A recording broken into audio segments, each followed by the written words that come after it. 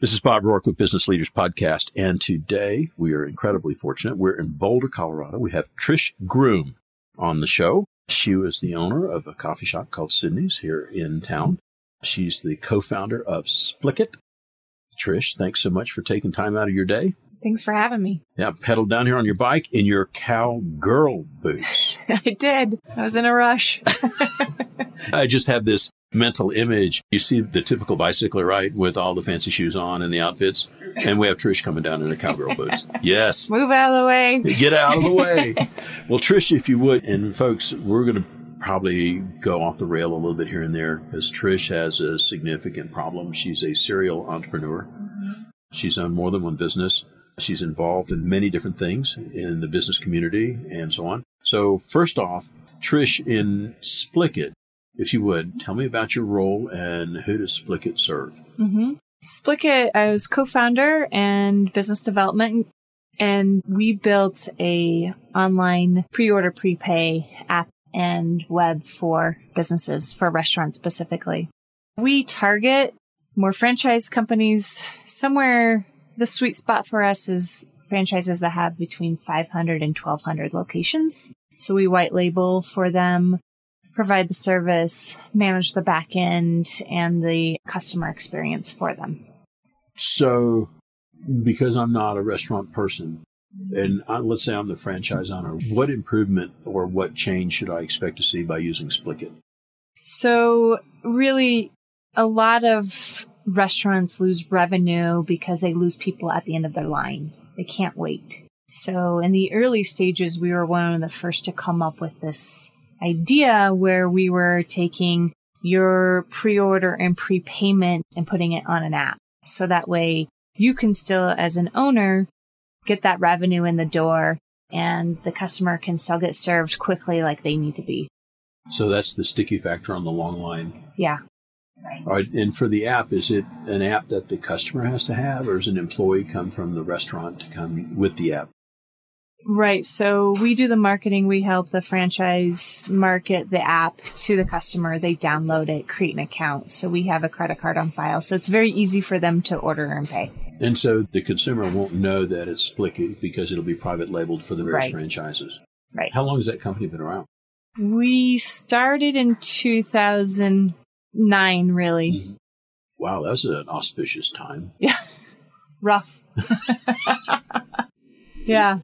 A lot of early stage friends and family rounds. It's funny, I think about it, and you and I talked on the phone, and we were chatting before the episode about all the stuff that you do and all the things that you've done. And what folks don't realize is you didn't come from a business background. Right. And so your first foray in Boulder was you tell the story. You bought a coffee? I did buy a coffee shop. What I didn't realize is that I had never drank a cup of coffee in my life, and I thought that was a good idea. But I didn't realize that was unusual at the time. And do you drink coffee now? I do. Okay. I learned a lot. But I was traveling in South America for a year and had this idea that I wanted to own a coffee shop. And not because I love coffee, but because I thought that there was some community aspect to it that was really intriguing. Came home from South America and I had no money. No business owning a coffee shop. I had no experience whatsoever. So I was teaching at the time, but I ended up in a Telluride during the summer at a Telluride Bluegrass Festival. And maybe my parents probably don't want to know this part, but I drink a lot of beers and ended up buying a coffee shop from a couple there that I had met and run into. And 2 weeks later, the universe conspires sometimes. And next thing I know, I bought a coffee shop. Thinking about some of the decisions that business owners make. So, do you remember the thought process or moment when you decided, I'm going to do this? Do you remember what that was like? I think the benefit I had, sometimes ignorance is bliss, but I grew up with this, was willing to bet on myself. I'd always take a chance on me. And I think that was my moment in time. I had no idea how to run any business, but I was like, I'm going to do it because I believe in me. and I will bet on me first. So I take that leap of faith any day. And that's how I kind of went into any business. But yeah, that was the first moment. And I was like, I'm going to do this. I think about that, and for the parents that are listening, and we want to instill that same type of self-confidence. Mm-hmm. What do you think your parents contributed toward that? And if so, what did they do? Yeah, I was super active in sports, so I think that helped. But I think the self-confidence came from my parents encouraging me to be better than everybody else on the field. So not that I had to be the best shooter, because I never was, or the best dribbler, but I was the best hustler. And they wanted me to be the best hustler. They wanted me to, if you're going to run a race, do everything you can to win, because to get to the front, be at the front. I was always encouraged to be the captain. I was never the best player, but I was encouraged to be the captain of the team. So those skills kind of built the confidence of like, well, if nobody else is going to do it, I can do it. I'm going to step up and do it because I believe I can do it. And I was pushed to believe that. Supported, right? Supported to believe that. Yeah, because there's both sides of that leadership gig. When things go well, it's pretty easy. Yeah, right. Right, exactly. And you were mentioning before the episode as well that you have two sisters. Right. And your dad had a particular skill set that he passed on to you guys. Right. Right. He was a wrestler. He was a wrestler, and he was multiple times the best wrestler in the country. He's in the National Hall of Fame, and he's won national championships, and he had 3 girls. And so you guys got trained. We got trained. Heavily trained. And we were chatting about that a little bit, and I said, so do you still wrestle your sisters? And the answer is yes. Yes. They don't want to admit that, but yes. So what's your favorite hold? What's your favorite move? Well, we were trained on the famous head chuck. That was what he was known for, so we know that skill very well. Single leg, double legs. We were trained that if someone comes up behind us with a gun, what do we do? Mm-hmm. How do we handle it? Mm-hmm. So it's helped a lot. And in college, I ended up playing rugby, and I played rugby for many years. And so it was just a lot of those same skill sets went right in there. And I'm looking at, I don't see any stitch line across your forehead from playing rugby or anything. That's a compliment in the rugby world. Yes, it is. I haven't seen your knees yet, but yeah, right. Yeah. But yeah. So I think sports have helped me a lot to become a first generation business entrepreneur, but you don't know what you don't know in the business world as well. Yeah, tuition's expensive typically in the business world. Yeah, very. So, circling back, when you went down to South America and came back, what do you think the chief lessons coming out of that time in South America were? I traveled with my cousin, and going down to South America as 2 young women is pretty dangerous. So we had to come up with some ways to stay safe. And one of them was we shaved our heads. And the night before we got on the plane, to kind of present ourselves as like, we're this crazy. You don't want to mess with us. And I think that helped. But being in those countries for that long, there's a sense of vulnerability and rawness that you have to kind of be prepared to expose yourself to.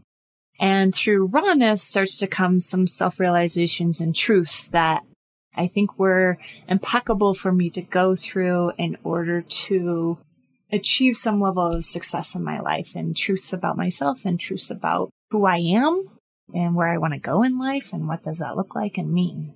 Well, it certainly gives you an idea of what less than good looks like. Yeah, right. Yeah. And circling back to the coffee shop. And so week 1 in the coffee shop, thinking back to the thought process and the learning curve, you had some interesting ways of getting tutoring when required. Let's talk about this a little bit. Yeah. I had to get creative really quick. And I guess being resourceful is something I'm very good at. I might have learned that from my dad, because we're not the smartest crew out there, that's for sure. But we figure out who the smart people are. But there's a couple things that happen in the coffee shop that I think I didn't really know at the time was going to be super helpful.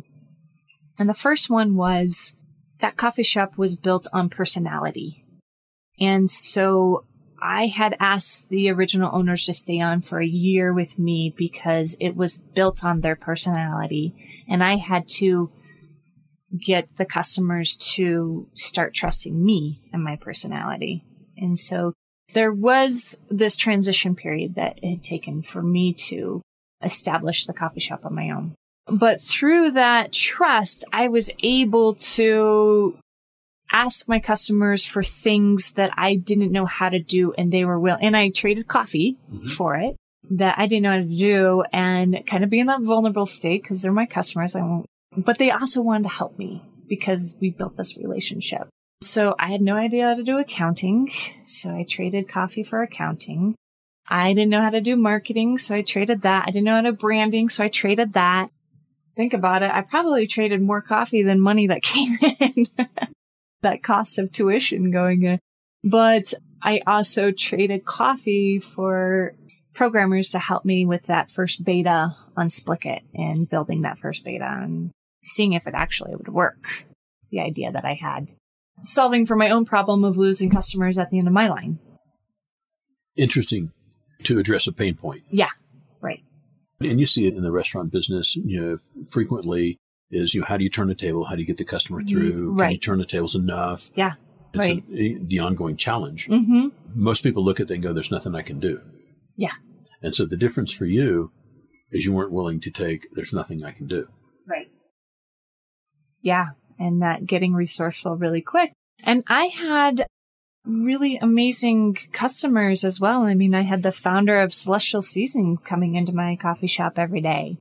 So I had this opportunity to tell me, what do I need to do? That's how I learned about the E-Myth book and read that and had a complete panic attack because I'm like, Did you find that there was resistance for people saying, can you help me? Did you find much resistance in people helping you when you ask?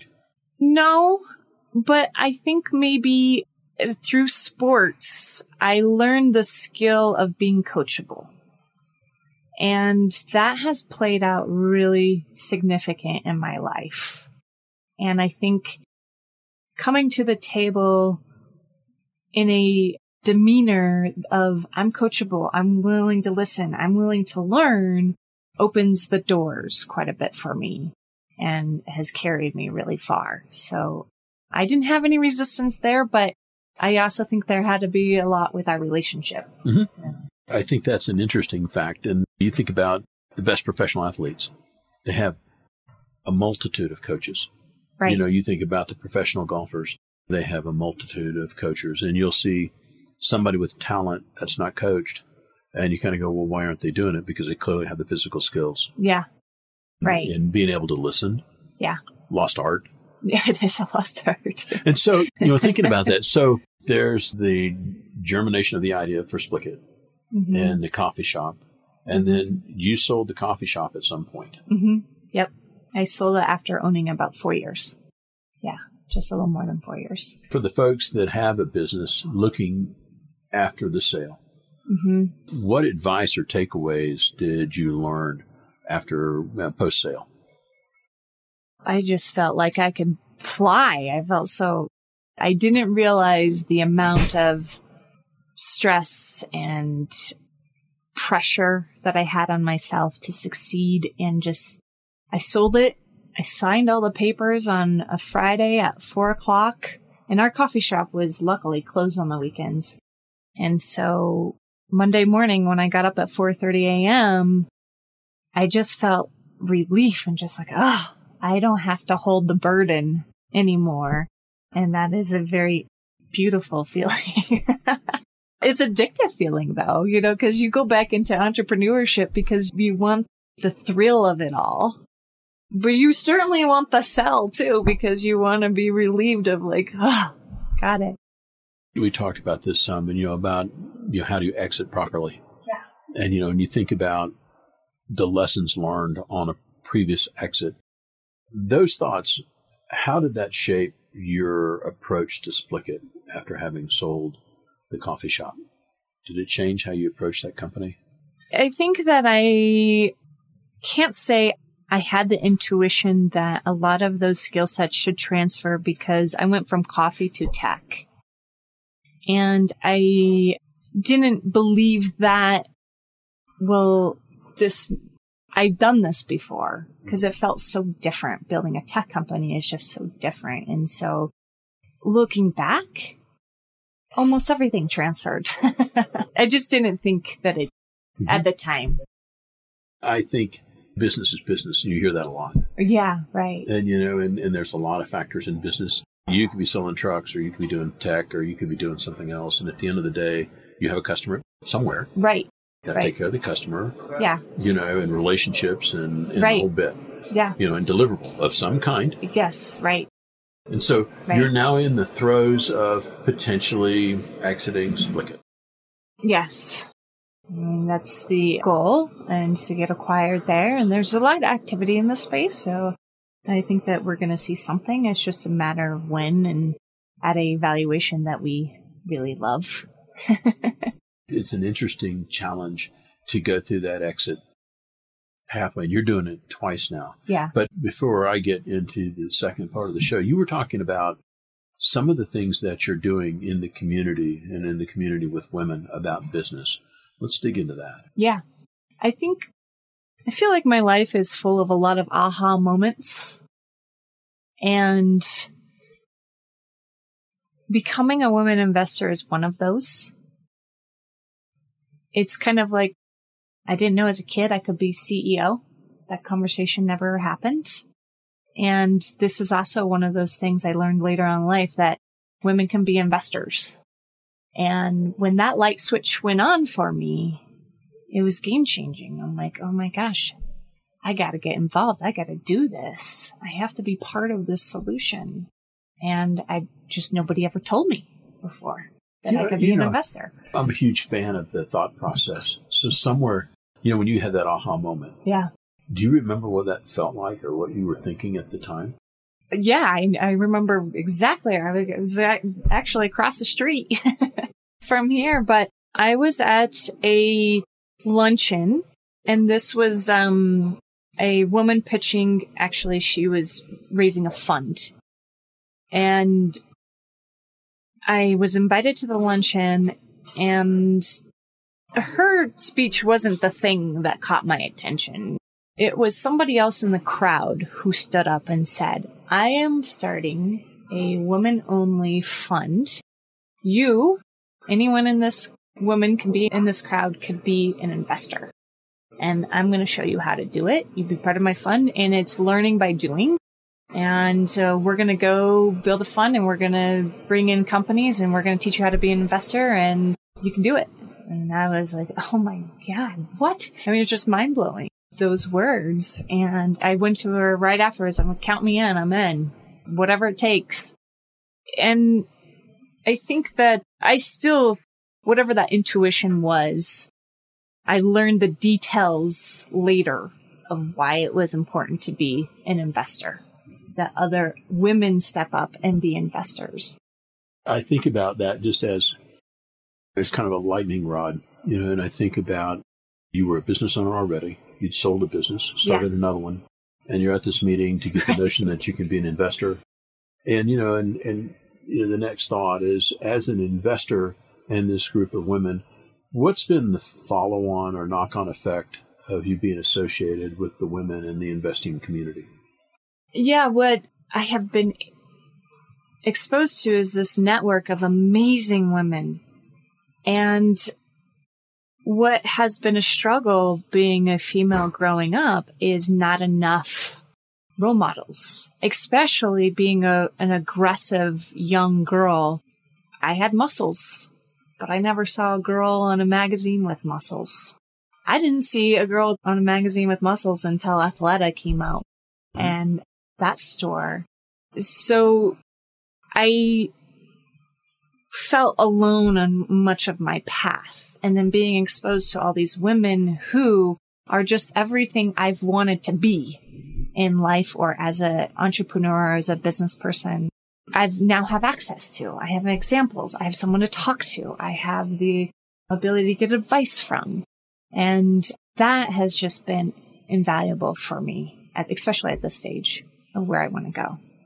I think about that, and of course, I talk about it. My daughter's out in the space and in the business community and so on. Yeah. And I've been a business owner for a very long time. And as when I was growing up, that was not no one in my family had owned a business. In fact, nobody in my family had been to college. And so you think about that key differential. So if you were to start another business after Split, which I can't imagine that you're not,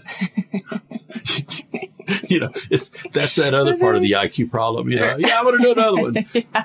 But, you think about it. So given your experience from these two businesses and the community of women investors, how do you think you would approach the next business differently, or would you? I would, because I've seen enough pitches now. I know what's a good idea and what's a bad idea, or how to even sell an idea. But also, a lot of the conversations I've had with entrepreneurs, and this is why I was intrigued with our conversation earlier, was that I don't want a list of your exit strategies. Don't tell me who could potentially buy. What is it? What's the plan? Who are you already having conversations with? So to start the next business I don't want to start with just the idea. I also want to start talking to the potential exiters, because I want to start that business with what they need in mind.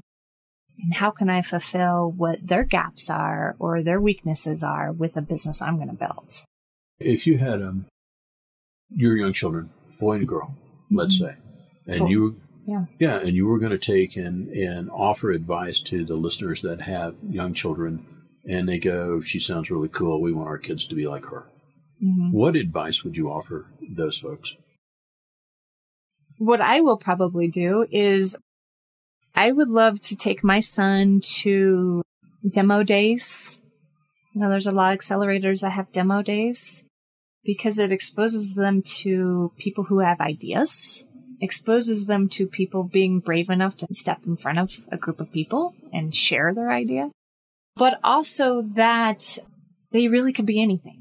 And I was exposed to, you can be a teacher, a lawyer, a doctor.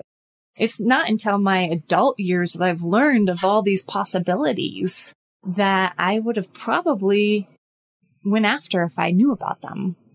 But I didn't, so I had to take my own path. Yeah, you don't know what you don't know. You don't know what you don't know. Yeah. Yeah. And populating the thought process is really an interesting thing. Right. Yeah, and I see that. My kids are now in late 20s, early 30s. And, you look at things that the mistakes that you get to make that your kids will remind you about later, where you thought you were underfoot the whole time. Right. And I've always advocated for them to do business.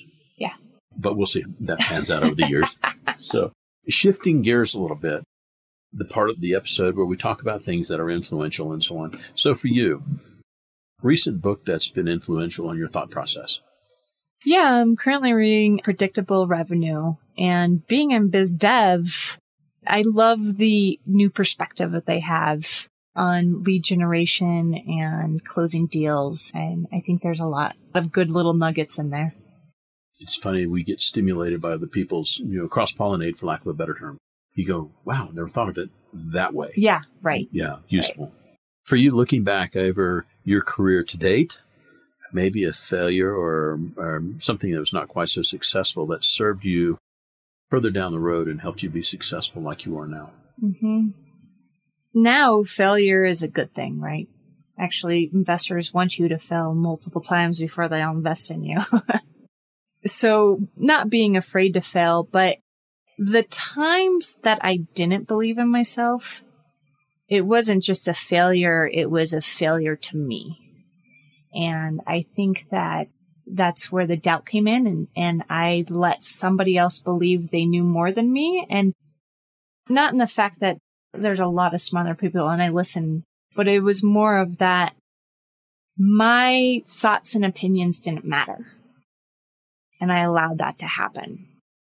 And those were the worst of the times. And then I would look back and be like, God, I had the idea the whole damn time. But I allowed them to not let me speak up, or didn't allow them to make me believe that my idea wasn't good. That's probably my biggest thing that I had to overcome. And so now, what's your alternative to allowing that to occur? Well, I had to identify those types of people. Yes. And it's learning who they are and keeping them at very long distances. So I'm much more intentional of who I bring around and what that circle looks like. It's that old average, you're the average of the 5 people you hang out with. Yeah. Or like I tell folks, I'm either lowering theirs or they're raising mine. One of the two. Exactly. Thinking about your message, if you could take an ad on the front page of the local paper, what would your message be? Well, because it's front of mind for me right now is that really that you can be an investor. I'm really speaking to women right now, but you can be an investor. And we are trying to figure out ways to make that possible for you. When you say be the investor, all right, there's kind of like the comma, which means. So by being an investor, what does that allow you to be or do? It allows you to be part of the solution. Women are amazing philanthropists, and we have to have that as part of the solution. But what we don't have is enough women coming to the table, making the decisions of who should be granted a business or not. And so we see that the entrepreneurs that are getting the money are still the white males. And so the females aren't getting recognized with the good ideas, and the minorities aren't getting recognized with the good ideas because most people want to invest with who they look like or what like attracts like. So without bringing in the investments, we aren't going to see the women we need to see in the business world or the minorities we need to see solving major world problems. It's a matter of perspective. I mean, I see things the way I see based on my cumulative experience. Yeah. You see things the way you see things based on your cumulative experience. It's not that one's better than the other. They're different. Right. And they have value. And that you go, well, I've seen that movie before. And you go, well, I haven't seen that movie before. You think about being in South America and how that changes how you think even now. Yeah. I mean, not a small thing to go down with 2 women and bounce around South America for a year. Right. Yeah. The good news is you're back. Right. We survived. Yeah. Looking at allocation of resources, what's the best allocation of either time or initiative that's helped you the most? Most in what way? Business or personal, either way. Mm-hmm. I have been doing a lot of mentor and advisory roles.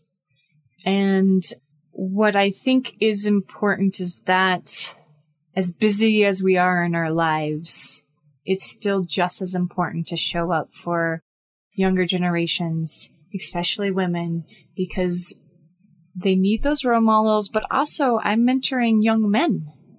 And it's important that they see women know a lot about this world. And since we are half of the population, it's important that they understand our perspective and our roles and what we can bring to the table. I oftentimes think about the discourse between what women think and what men think, right? Yeah. And I think, yes, sometimes there's an extraordinary difference. But I think, we all want the best that we can for our families. Mm-hmm. We all want to take and live a life of significance. And you think about that and you kind of go, it's important to hear that message from guys aren't that communicative. Yeah. And so it's important for both the boys and the girls to hear that message. Yeah. And maybe it resonates better at certain ages from one gender versus the other. Right. Yeah. Right. Yeah. Yeah. Yeah. Yes. Over the past few years, what belief or protocol have you put in place that's helped you in your business efforts the most? What I have found to be the most successful is the king or queen of the room is not the CEO. It's the idea. And everyone serves the idea. And each one has a different role into how we serve the idea, but the execution has to be like, this is the idea. And it's not the person that we're serving. And that really sets the tone of the objectives of that company or that phase of the company. And because the objectives is not about a team or a person, it's the execution of that idea. And those objectives change. And so really defining as the CEO, what are those objectives? And then how do we align structure and finances, information, and meetings around those objectives that serve the idea? You're connecting everybody on the team to the idea. Right. Not a simple thing. It's not simple. Not a simple thing. So if you were going to offer advice to a new business owner or CEO that was taking that role for the first time, what advice might you offer? I think this is culturally that the CEO is supposed to have all the answers. And they're supposed to be the smartest person in the room. And they're supposed to lead this team naturally and seamlessly. And as we know, it doesn't really work out that way, but it's also coming into the role being okay with that and setting yourself up to where the reason why you have a team is to find the smartest people and then enable them to solve those problems and not feeling like you have to do it. I've seen so many times where someone's hired an expert but never allows them to execute on their knowledge. And that's just an ego thing, in my opinion. But why bother? Well, yeah. Yeah. In the day-to-day operations, when you're in a company, right, and there may be a habit that you have that really helps move the company forward. What would be that habit or belief or self-talk that keeps you going and keeps the company pointed in the right direction? Well, I'm a very competitive spirit. And that has served me well in the business world, but not so well in my marriage. And I've had to learn how to turn that competitive spirit on and off or dial it in and out. But being that team player, I want to win. And I want my team to win. And so if I know there's a win, whatever that goal is or multiple goals, that's what I do. I motivate the team to win the game. And so that in itself energizes me. And that's kind of the self-talk. We talked about this a little bit before. You're a very strong personality. Yeah. You're accomplished. And you're female. Right. Not that atypical nowadays. But you look at the generation of men that didn't grow up around that.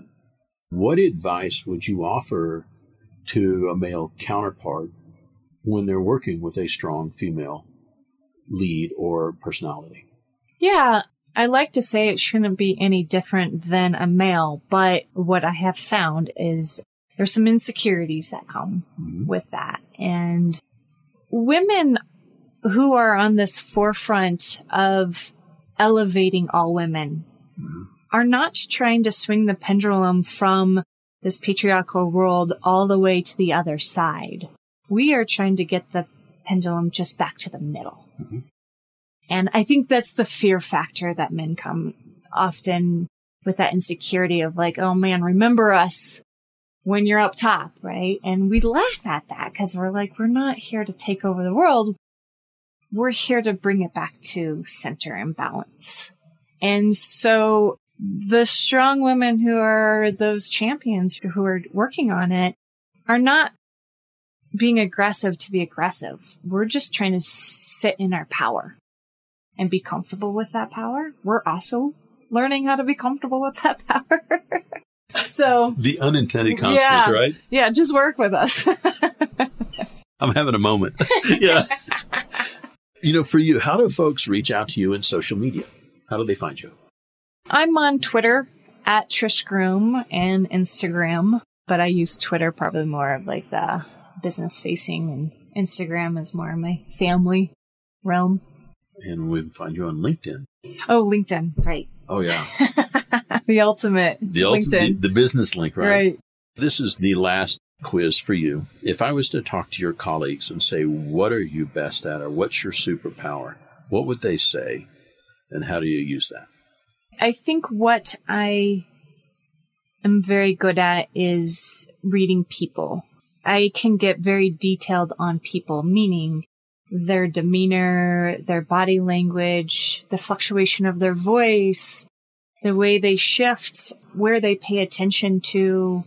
I'm taking in all that information and then quickly adjusting how I approach them. And it could be from word to word, conversation. And so because I'm capable of doing that, I'm able to build relationships really quickly and build a lot of trust because I can read people super fast. That helps in business development in that space, but whether they know it or not, I'm doing it to them too. What I'm thinking about is you as a young girl with your sister and your dad's teaching you guys wrestling and you're watching them. Yeah. Well, you do get to advantage. Exactly. Know what they know and don't know quickly. Yeah. Well, Trish, I can't tell you how much I appreciate you taking the time today. Well, thank you. Thanks for having me and thanks for doing this. Oh, yeah. This has been a lot of fun. It's been a lot of fun. Yes, All right, kiddo. Thank you. Thanks. Thanks.